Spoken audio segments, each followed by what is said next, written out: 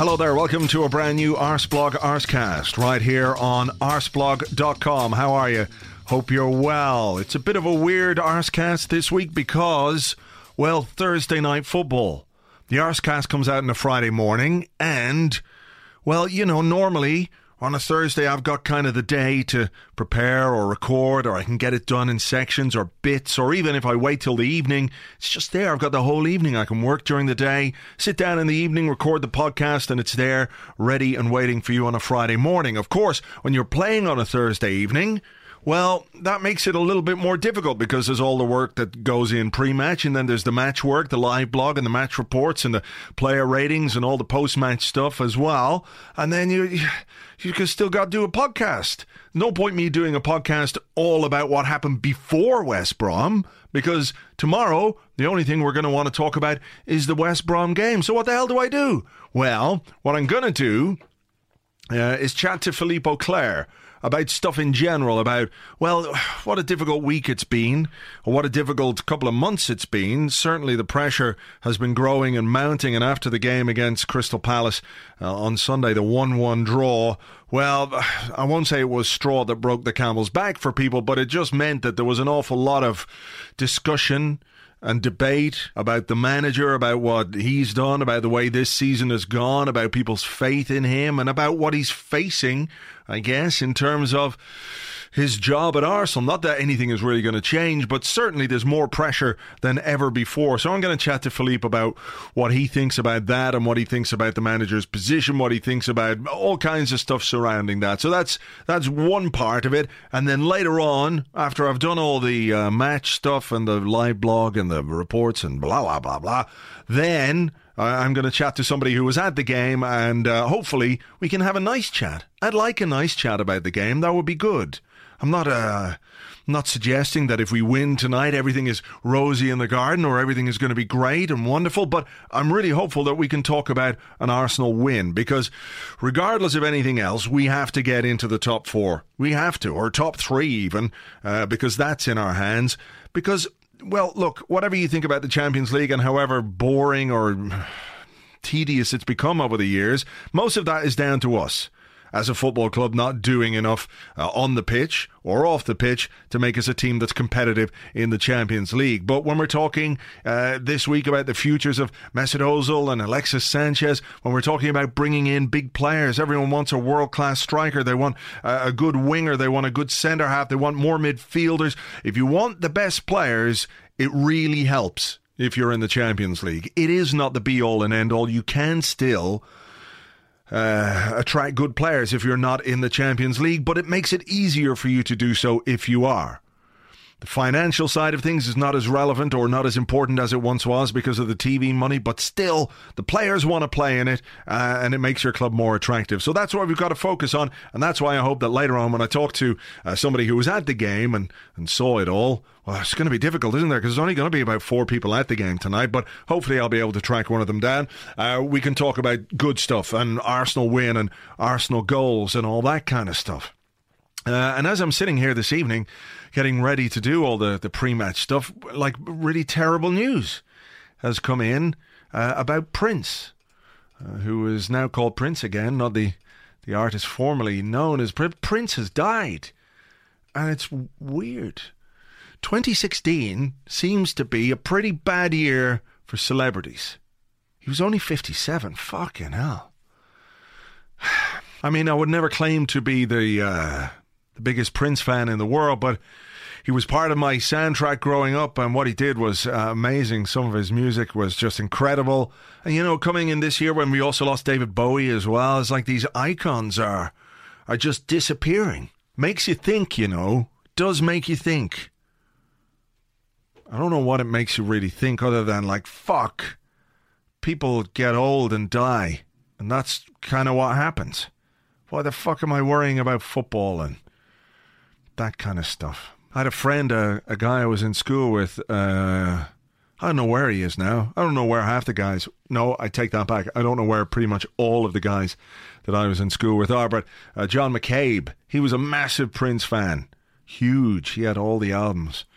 Whenever we were in his house, we had to listen to Prince. That's what happened. Man, 57 though, that's nothing. That's really young. I know if you're 20 and you're listening to this, you're going, 57, that's really old. Really fucking isn't, you know. So man, there we are. Prince gone, David Bowie gone. You just never know, do you? The time or the place or the moment. So, you know, what can we learn? Enjoy life. Try and be a good person. Don't be a cunt to other people. And, I don't know, cuddle your dog. I guess that's about the size of it. So look, anyway, look, let's move on. And let's talk about football. Yes, football, because that's so important, and that's why we're all here. Nothing else matters but football and winning football matches. But look, it's all context, isn't it?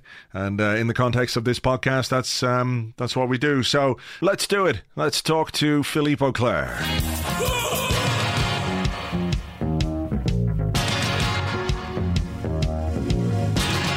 Hello, Andrew. Hello. I was thinking maybe I could just sit here and play Prefab Sprout records for the next 20 minutes or something, but... That would be a very good idea, actually. It would be a good idea. I know you're a fan, so we could do that, or we could discuss what's going on at the club and with Arsene Wenger at the moment. Is this the most troublesome time that he will have faced at the club? How many times have we talked about that? Have we asked this question? I know. I lose count. It's become a kind of a chorus which is reprised at the end or during every single season. We've got a number of verses. They're a bit different from time to time, but the chorus is always the same at the end. And here we go again. And I don't know if troublesome is the word. I think it's more a feeling of genuine tiredness, exhaustion, mental exhaustion, emotional exhaustion, which is felt by many people within and without the club, amongst the fans. And sometimes, actually, when I was listening to Arsene after the game against Crystal Palace, which was honestly very, very quite pitiful at the end, I got the feeling that this exhaustion was also to be felt in what he was saying and the way he was saying it. And I couldn't sense in his tone in particular, a will to rebel against this weird thing which is happening to the club and to the team at the moment. So, which we saw against West Ham, where you thought, okay, 2-0 up, playing well, should be in the bag. And then, it wasn't in the bag. Yeah. And then against Crystal Palace, who had one shot on target and equalised. Then, as a matter of fact, I genuinely thought in the last few minutes of the game that they could have gone on to win it. That's the way it felt from the stands. I thought, oh my gosh, what's going on here? So, I mean, do you think that like this this tiredness that is obviously felt by fans by what's happened? Yes. He's feeling that in relation to specifically this season, or perhaps the inability to make the team or address the issues that the team have had since the turn of the year, because the form has been poor. He's obviously worked on the training ground to try and arrest the slide, so to speak. Mm-hmm. Do you feel like there's a fatigue within him that he's been unable to do that? I think he's asking himself questions. That's the thing, when you ask him, well, can you put your finger on what exactly is not ticking at the moment? Why it is that the team is not as sharp as it should be, that they create chances, but they don't necessarily convert them. Olivier Giroud is now without a goal in what is it, 12 games, something like that? You get a feeling he hasn't got the answers himself at the moment, and that obviously he's working hard on it. He's trying to find a solution. I'm quite sure of that. But that, in a way, he must realize, as we all do, that this season was Arsenal's golden opportunity to win the title. I mean, it's not the Arsenal team of 4 or 5 years ago. It's an Arsenal team which has recruited Mesut Ozil, Alexis Sanchez, Petr Cech, and Mohamed El-Neni, who, by the way, is an excellent acquisition.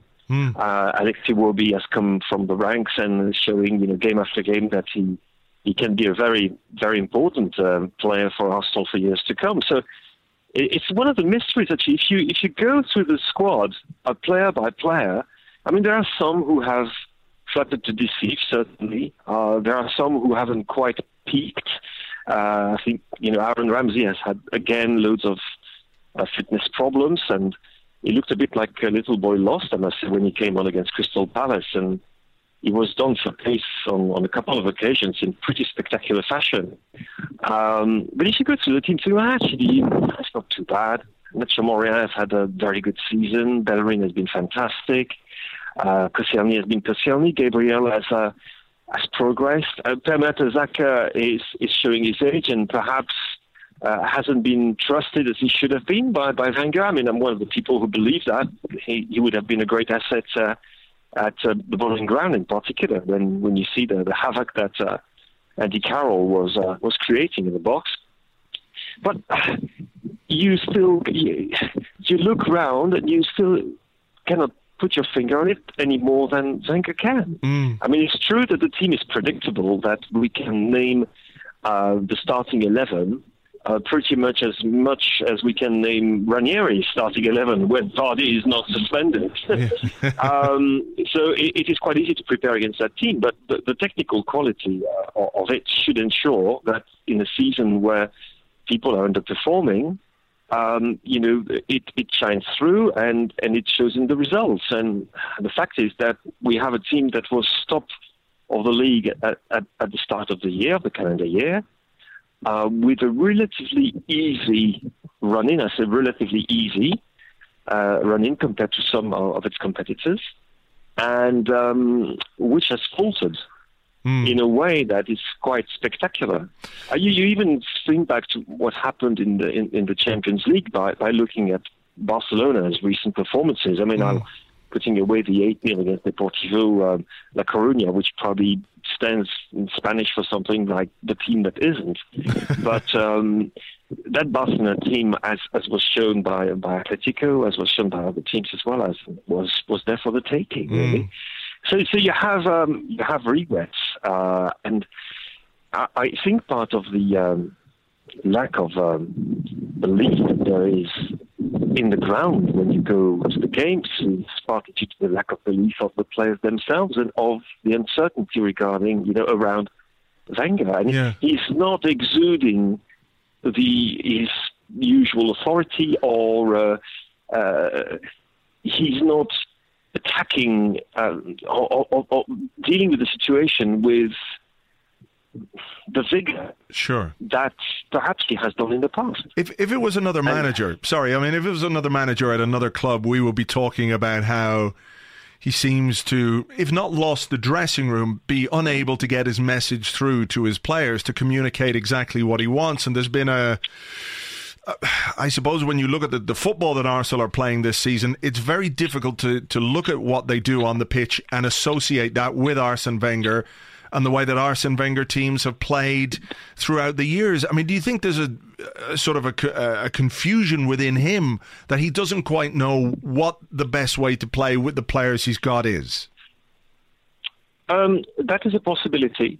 There's one thing which has crossed my mind recently is that you may remember how Wenger went public about his newly found attraction for certain types of statistics and data analysis. He's got a team of people working for him who basically dissect every single game, every single performance, be it on the training run, particularly during the games.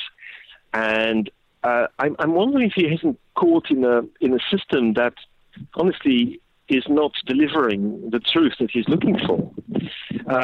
How many times has he referred to the fact of creating chances? this XG or whatever it's called. Expected goals. Yeah. Yeah. The number of times referred to that as if because the stats were good, it meant things were working okay. Right. Which is quite extraordinary. And I've noticed that several times. I mean, it's.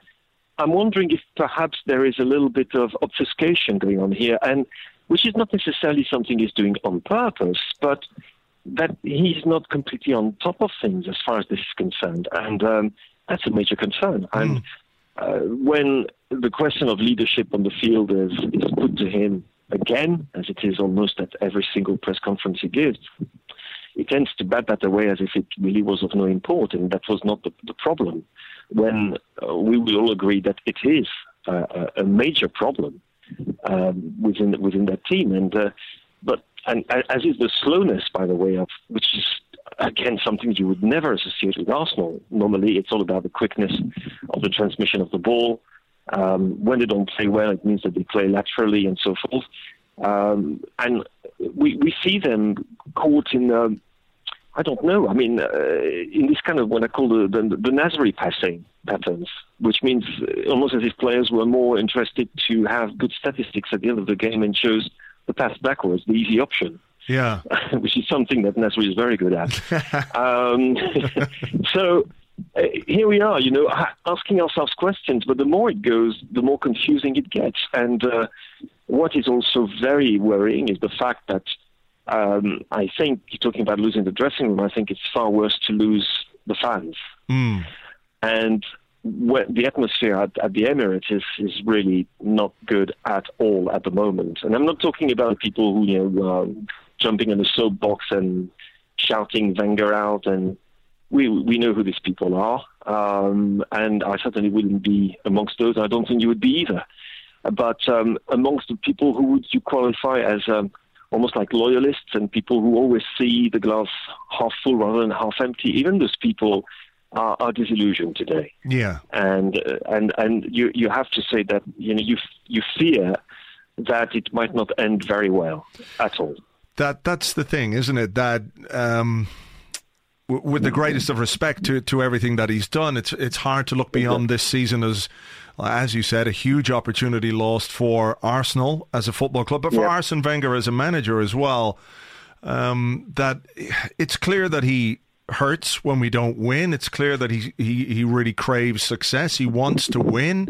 He has ambitions, but he's unable to do it. And I think the pain of that is made more acute by the fact that it's Tottenham and Leicester ahead of Arsenal rather than the established big teams. I mean, he spoke in his press conference yesterday. He was asked outright about whether or not he was going to stay as manager. Bit of interference on the line there, but whether he was going to stay as manager, he said, I always respect my contracts. And then we said, asked again, is there any chance? And he said, look, I've already answered that question. So there's clearly no doubt in his mind that he is going to be in charge next season. So whatever you might think about whether a change is necessary or whether that's something you want personally or not, the reality appears to be at this point, unless something goes spectacularly wrong, that he will be the man in charge next season. So what does he need to do? Obviously, in the very short term, he needs to get this team over the line in the Champions League spots. But after that, what? Not a given. No, definitely not a given. It's a challenge given the way that they're playing because the form has been so patchy and literally anything can happen in any game. But that seems to me, in the very short term, that's got to be the first goal. But in the summer, how can he address the issues that he has and also that the team have? Can he change sufficiently to do what's required? I'm not so sure. Because I genuinely thought that getting Petr Cech was a major problem sorted. And in fact, Petr Cech has saved a number of games and won a number of points for the team. I mean, actually, if you start thinking about the games in which Petr Cech was decisive and you think, my gosh, if he hadn't been there, where would we be? How many points would we have? And you start to think, well, actually, is it only a question of personnel? It's partly a question of personnel. We all know that Arsenal needs a new centre-half. We all know that they need an extra body in the defensive midfield. You can't rely on Francis Coquelin doing that job forever, game after game after game, or even if Neni, as I say, is an excellent acquisition, you're still one body short at least, and you need probably as well what you would call an international class striker, though who could that be? I'm not so sure. So yes, there are areas to be reinforced. We all know about those. We've known about those for a long time. Some of it has been addressed, some of it has not been addressed. But the problem is that whatever the personnel, we seem to be caught up with the same problems season after season. And it's a strange thing because Wenger is not really a man of systems, like Rafa Benitez, say, or Fabio Capello. But on the other hand, he's not somebody like an Ancelotti, who is somebody who tailors his teams to the personnel that he's got. A great example of that being the year in which Ancelotti did the double with Chelsea, in which he tried something like 4 or 5 formations before finally getting something which was, he thought, and was right to think, was the best possible disposition of forces on the field to exploit his resources to the maximum. You get a feeling with Wenger, okay, that's not very clear. It's a 4-2-3-1 or a 4-1-4-1, and that's that. And there's very little tactical experimentation, actually hardly any, unless it is forced by injuries or suspensions, and that's not good enough. And it's a bit of it's weird because in many ways Wenger is somebody who prizes improvisation. He loves players who are inventors of the game. Players like Thierry Henry, Dennis Bergkamp, even if he didn't make Bergkamp come to Highbury. Oh, yeah. But he does like players who've got this X factor. He likes that, and he wants them to express themselves. And most of his training is based on creating situations and actions in which precisely the players can fully express themselves. You don't get the feeling that's the case at the moment, and you're wondering, in any other context, 20 years at the head of a club is a hell of a long time. And, there have been examples of that in the past. I can't remember the Aston Villa manager who stayed in place for something like 45 years, but these were different. This was a different era. Yeah. And the only one is, of course, Alex Ferguson. But the difference, Alex Ferguson kept winning and winning and winning and winning until he retired. This hasn't been the case with Arsenal. And so we are in a situation which is quite unique in England, in Europe, and I would say in the world. And I'm struggling to find another example in history. It's a completely unique situation of a manager who has an all-englobing power which is superior to that of any of his colleagues that I can think of at any time in history, bar perhaps Herbert Chapman. Yeah. And that's not normal. Okay. That's not normal. No. And we've talked about it a number of times. The problem is that he said, okay, he goes, then what? Yeah, well, that's what I was going to ask you. I mean, let's say if, and we know it's not, but let's say if there was a managerial change at the end of this season, are Arsenal as a club prepared for or set up for a new manager who's got to come from one of the many younger, new generation of coaches? Yes. Is the club ready for that without some kind of preparation?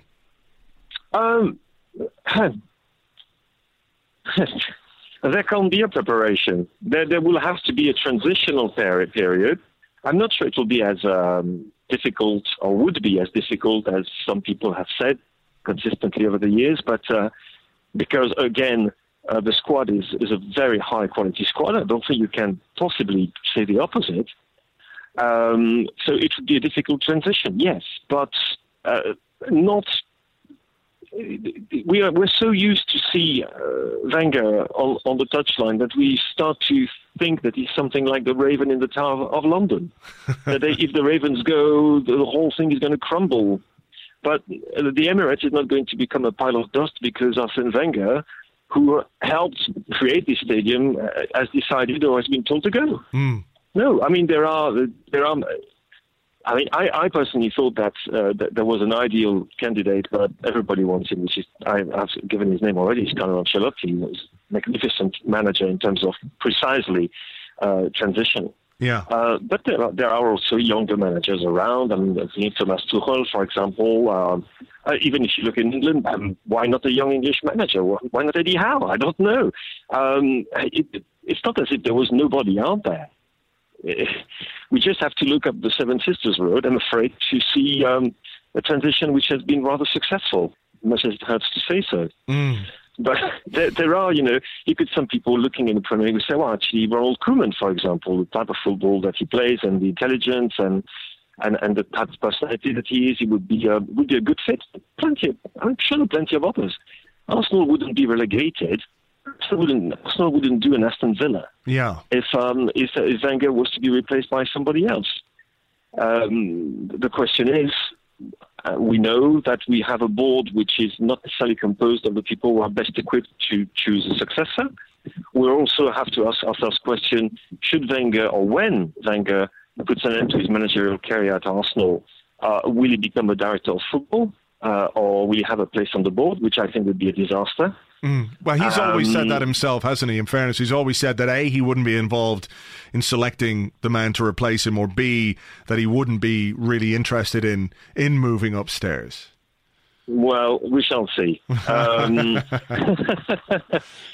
As in not selecting the man who would succeed him, I'm not too sure about that. I'm sure he would. His advice would be sought because, let's be fair. Yeah. Who takes the decisions? Who would take the decision? What, Ivan Gazidis? I guess so. Who else is there? I don't know. You tell me. Well, it's not going to be. It's not going to be. That's it. You basically said it. Yeah, it's not going to be Josh Kroenke anyway. No. It's not going to be Josh Kroenke or Daddy, and it's not going to be the current chairman. It's not going to be any of those people. It's a very odd situation. Again, it's a very, very odd situation, which is not entirely of Wenger's own making. It has to do with a board which has decided to stay off football decisions for the simple reason that the financial results have been excellent for a number of years, and bravo to that, because it was not, it was quite a challenge when the club moved to the Emirates, but, doing very, very well indeed. Thank you very much. But they have to start asking themselves, when they see the crowd against West Brom, where apparently there will be something like 20,000 people missing in the Emirates, that it cannot go on forever. The game is sold out, apparently. Excuse me? I said the game is sold out, apparently. Well, we shall see. We shall see. Yeah, we are recording before West Brom, just so people know. Yeah, I was at the game against Crystal Palace, where we were given the number of tickets sold, which was 59,941, well, basically the usual figure, and we were looking across from our stand to the one in front of us, and we could see swathes of empty seats. Sure. So that's peculiar to the Arsenal. I'm not saying people are on strike, and saying that some of them think it's not worth it. Yeah, I won't bother. Which is extraordinary when you think how many people would like to be in that stadium, but there you go. Yeah, look, I've seen people today talking about how they're going to get to their first ever game because there are so many tickets available. So, that... Yeah. But of course, the empty seats are because of just general, I guess, boredom and apathy, and the fact that this... malaise, malaise, yes. A good French word there. Thanks, Philippe. Yeah. But, if that sort of... Look, in a way, it's obviously predicated on results, that if results are better, the crowds are there. I don't know that there's much they can do to turn things around between now and the end of this season, but if that's the sort of thing that continues into next season, is that not the sort of scenario that forces a previously pliant or dormant board of directors into making some kind of decision? I think that as soon as it affects the revenue of the club, as soon as it affects the relationship with the major sponsors, and people start saying, well, come on, guys, it's not good enough, yes, there will be a reaction. I think if that's not the case, if the club qualifies for the Champions League again and does well-ish in that competition, as it tends to do, I think it will carry on. And, his current contract ends in 2017, and there's no guarantee that they won't be, they would want to add to that. It's a weird phase of stasis, and also entropy. I'm using words which I normally don't put in my columns, but sure. There is something entropic about what is going on at the Arsenal at the moment, and you can't really see how to redress it. We have got to think back just 4 months ago when we thought, actually, it might be okay. Still in all the competitions. Well, League Cup, we don't give monkeys about that anyway. But looks all right. Qualified, let's remember what it was like to get out of the group phase of the Champions League. They needed to fight, and they fought, and they were rewarded for that. In the league as well, so there've been some decent performances. There've been, and then suddenly, yet again, the same sensation that, that's it, running on empty. There's nothing left in the tank, mentally and physically as well, which was really obvious in the game against Palace. Yeah, where honestly, they physically, the Eagles were on top of the end, which is incredible, really incredible. It sure is. Listen, final thing, I just looked up a little quote there from June 2011, Ivan Gazidis, and Arsene Wenger was under pressure in 2011. It hadn't been a great season, and he was asked about what might precipitate a change of manager, and what he said was Arsene is ultimately accountable to the fans, which to me sounds a bit like I'm not touching this, we'll bat it out there. But he said Arsene is ultimately accountable to the fans. They ultimately make judgment. If you are seeing the relationship between the fans and the manager break down over time, that is unsustainable. But I don't think we're anywhere near that. We're closer. A very interesting quote, and thank you very much for unearthing it, because it gets me thinking, really. Because at the moment, the mood amongst the fans, I don't know if there have been any polls conducted, but among the regulars and season ticket holders and so forth, and the people who fight over a ticket normally, I think that the respect is still there without a doubt and would always be there. But you would probably, I think now, have a majority of people thinking, thank you, but goodbye. I genuinely think so. It might change. A run of victories and a third place in the league and some stirring performances can help change the mood very, very quickly. But unfortunately, you don't see the seed of those thrilling, stirring comebacks is yet to be sown by what we can see at the moment. Well, look, as I said, we're recording before West Brom. I'm obviously keeping fingers crossed that we are a bit more like Watford and a bit more like Everton than we were against West Ham and Crystal Palace. I'll keep fingers crossed for that. Philippe, a pleasure as always. Okay, Andrew, you take care. You too. Thank you very much indeed to Philippe. So there you go. Anyway, it's now later. Should I do some, time-passing music? Something like that, so you know it's actually later? Okay, well, that might help, so let's do that. So, it's later, it's after the game, and we've won. We won! We won! I like it. I like it. I went on Twitter straight afterwards and put out a very controversial opinion. Had to think about it a bit. Didn't want to just go heat of the moment. So my post-game tweet was, it's nice to win. That's right. I went there. I know some of you are thinking, you crazy man, you couldn't have. How could you stir the hornet's nest like that?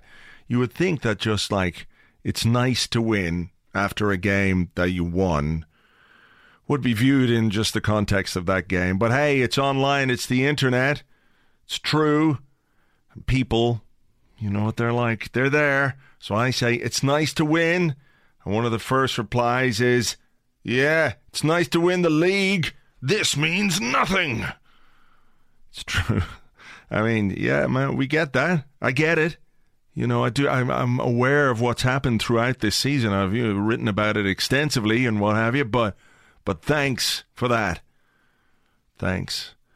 It's worth remembering that just because you say one thing doesn't mean that you're not aware of, the bigger picture.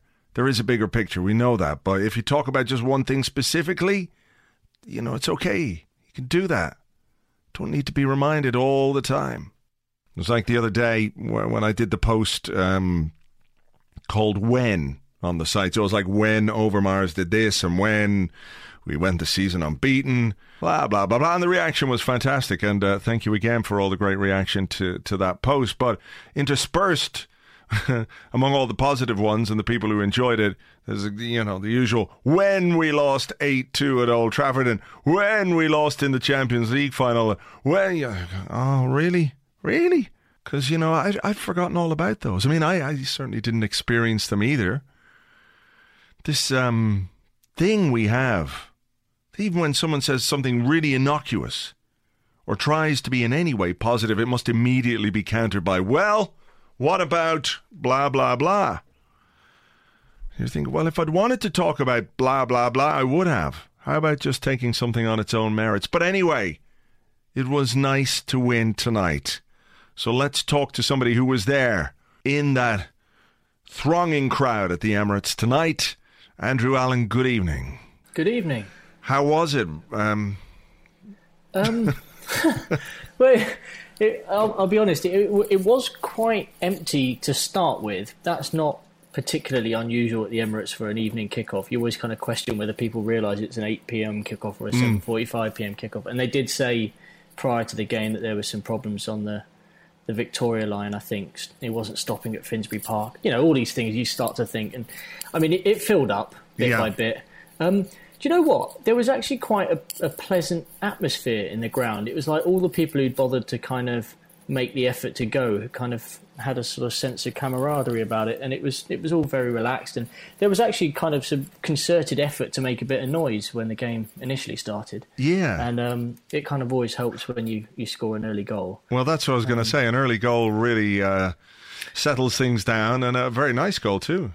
Yeah, it really was. I mean, I haven't really watched the highlights back yet. I haven't had a chance, but it did look a bit like Ben Foster kind of was doing his best Shay Given impression. He looked like he wasn't exactly moving very, very, very fast or making too much effort to dive down quickly. So, yeah, but no, I mean, great. I mean, I think that if I'm right in saying that's our third and fourth league goals from outside the area this season. Yes, apparently we've doubled our tally of goals from outside the area tonight. And Alexis has 3 of them, so, good on him. Well done. Maybe there's...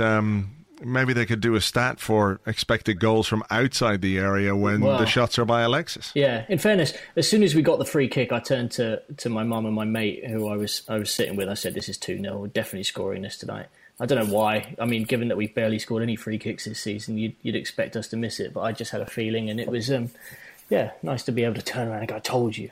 Yeah, those little psychic moments, we can never predict them. That's the thing. If we could, we'd all be much wealthier than we are right now. I mean, I shouldn't probably admit that for 90% of the free kicks we've had on the edge of the area this season, I've said we're definitely scoring this. But this corner, we're definitely going to do something with this corner. But no, of course, then, on a night when things could have become a bit more tetchy and could have become a bit more difficult, to have that 2-0 lead and then miraculously managing to see out that 6 minutes or 8 minutes between the second goal and half-time without conceding. It was almost as if this was something that they'd learned. I mean, in fairness, when they hit the bar, they Arsenal did do their best to kind of concede. I can't remember. I'm not actually sure who connected with the header at the near post. It was Macaulay. Okay, right, yeah. I mean, it was a slightly hair-raising moment, but there was a relative sense of calm, I think, brought on by the fact that you looked at West Brom and thought, this lot of shit, and they really can't be arsed today. It's 2 seasons in a row, isn't it, now that they've come at the end of the season and not given a fuck?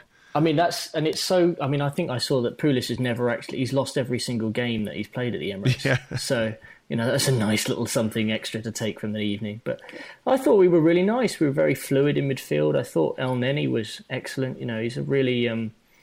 he's just perpetual motion, that guy. He's always looking for the next pass, always looking to make it easier for the other guys in the midfield to find him. I think I'm really growing, to like him. I thought maybe initially he was a bit conservative, but he's he looks like he could be a really useful cog in the machine in the future. Maybe he provides a certain stability that we were missing in midfield. And I thought it was interesting to watch Aaron Ramsey tonight in that certainly in the first half, and maybe got a bit more adventurous in the second half as it went on, and some changes were made. But particularly in the first half, he was very disciplined.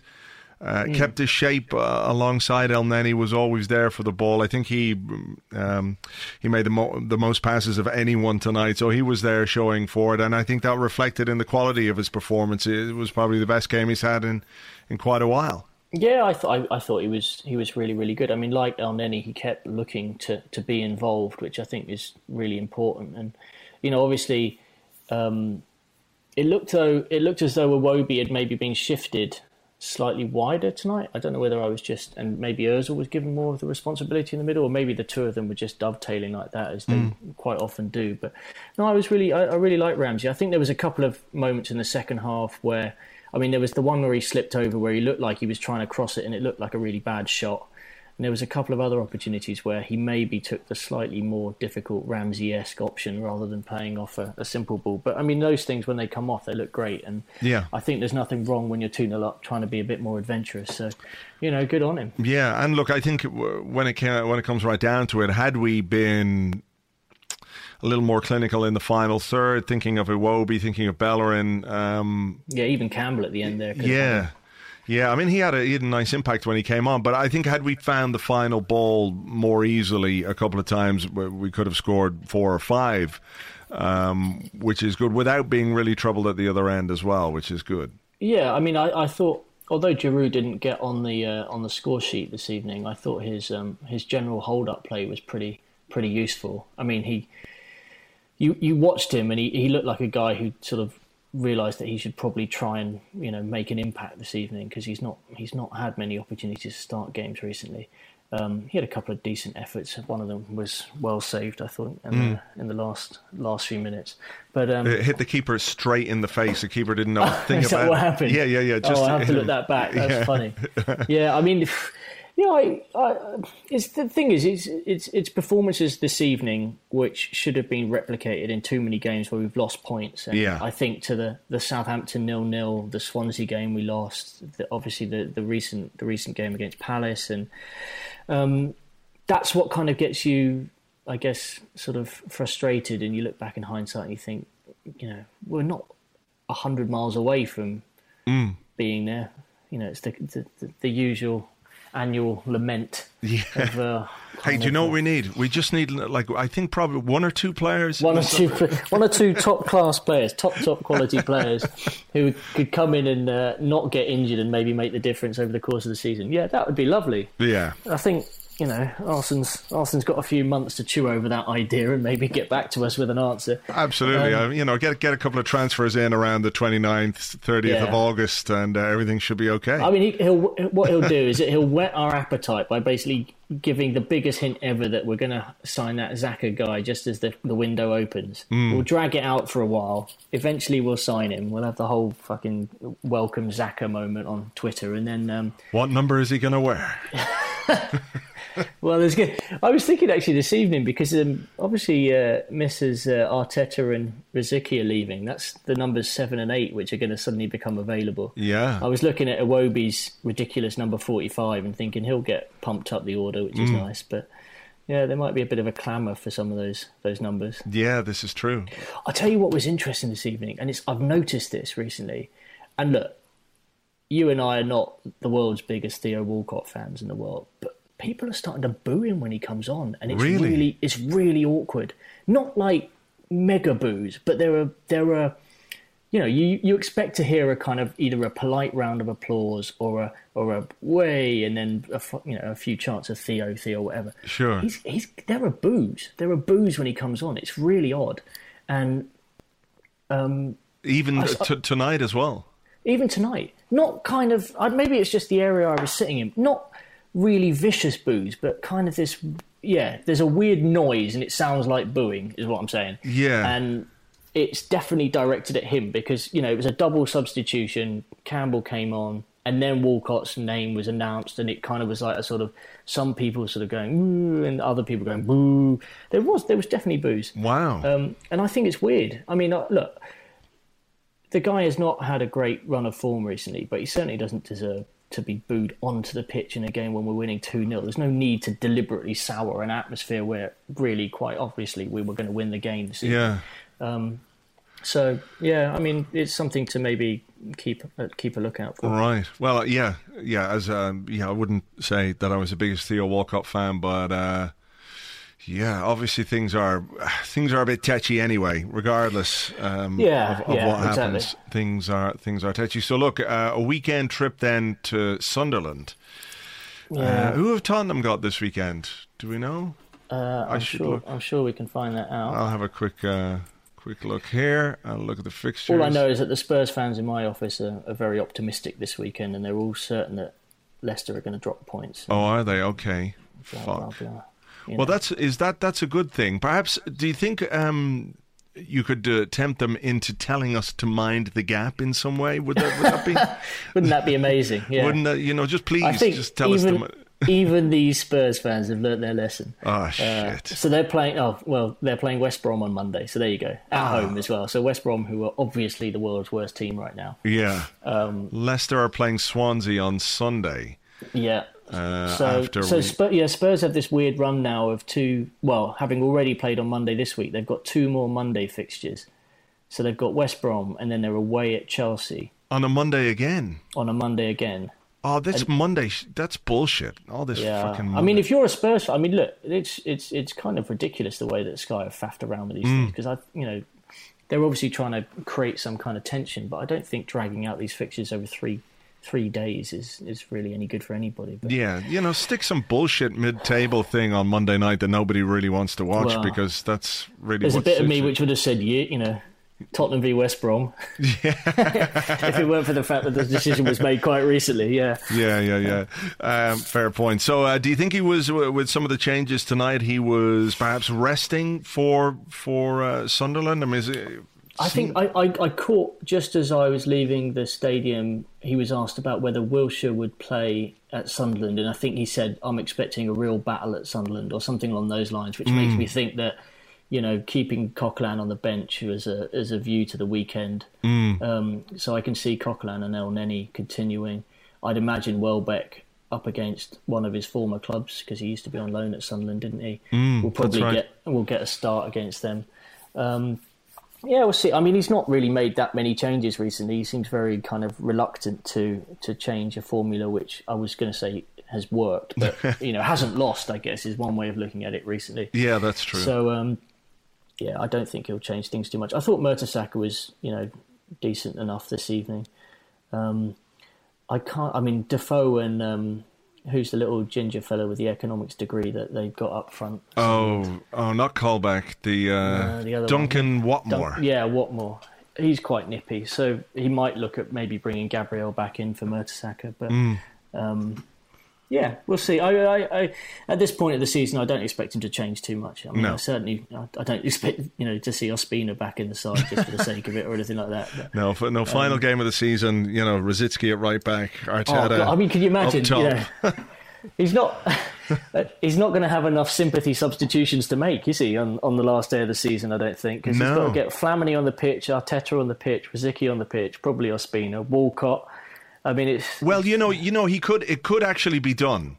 It could be done because, as it stands, third place is in our own hands. That's true. So if we win the games and if we beat Man City, then we could play us on the final day, and it wouldn't make any difference to our final league standing. So he could play, if the results go the right way, he could definitely play like Ospina, Chambers, Plegazuelo, or whatever his name is, the whole lot, Arteta, Rosicky, Flamini, against Aston Villa, and it's also against Aston Villa. Well, I mean, look, the way that we've done things this season, I wouldn't be surprised if Tom Fox came off the bench to score a winner for us. I know, exactly. But even so, they'd have Bernstein coming off the bench. He'd get a hat-trick, Agbon Lahore with a couple of fags in his mouth and a couple of women around his arms would probably score. Yeah, and a fucking big box of nitrous oxide.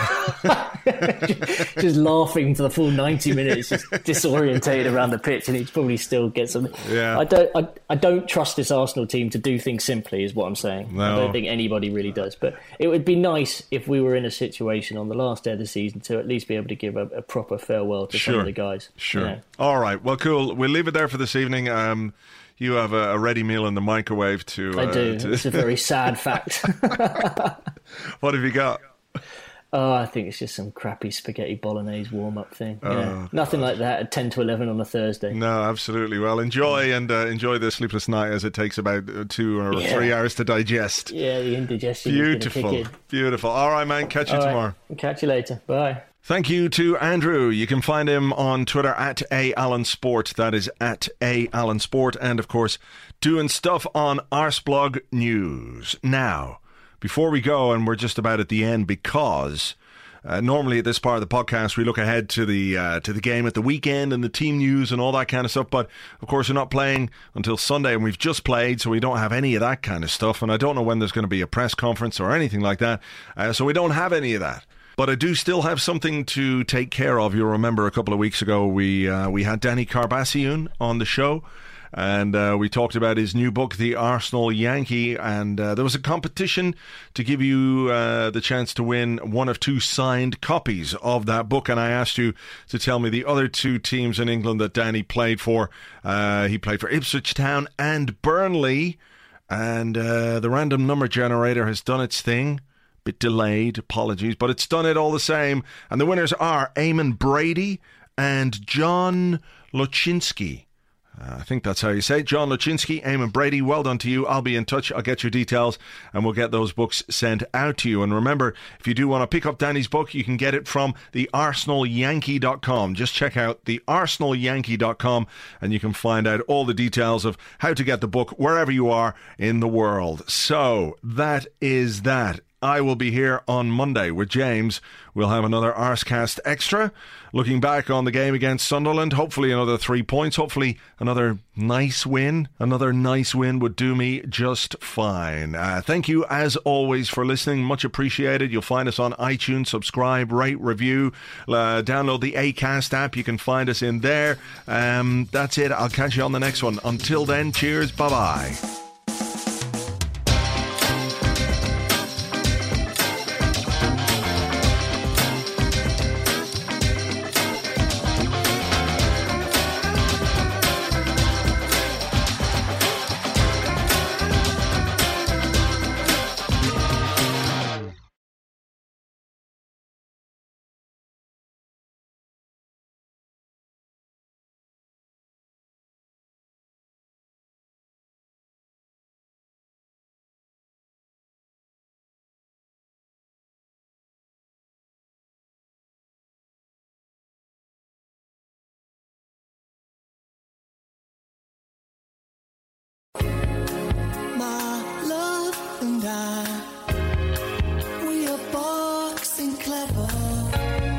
She'll never crowd me out. Fall be free as old confetti. And paint the town. When love breaks down, the things you do to stop the truth from hurting.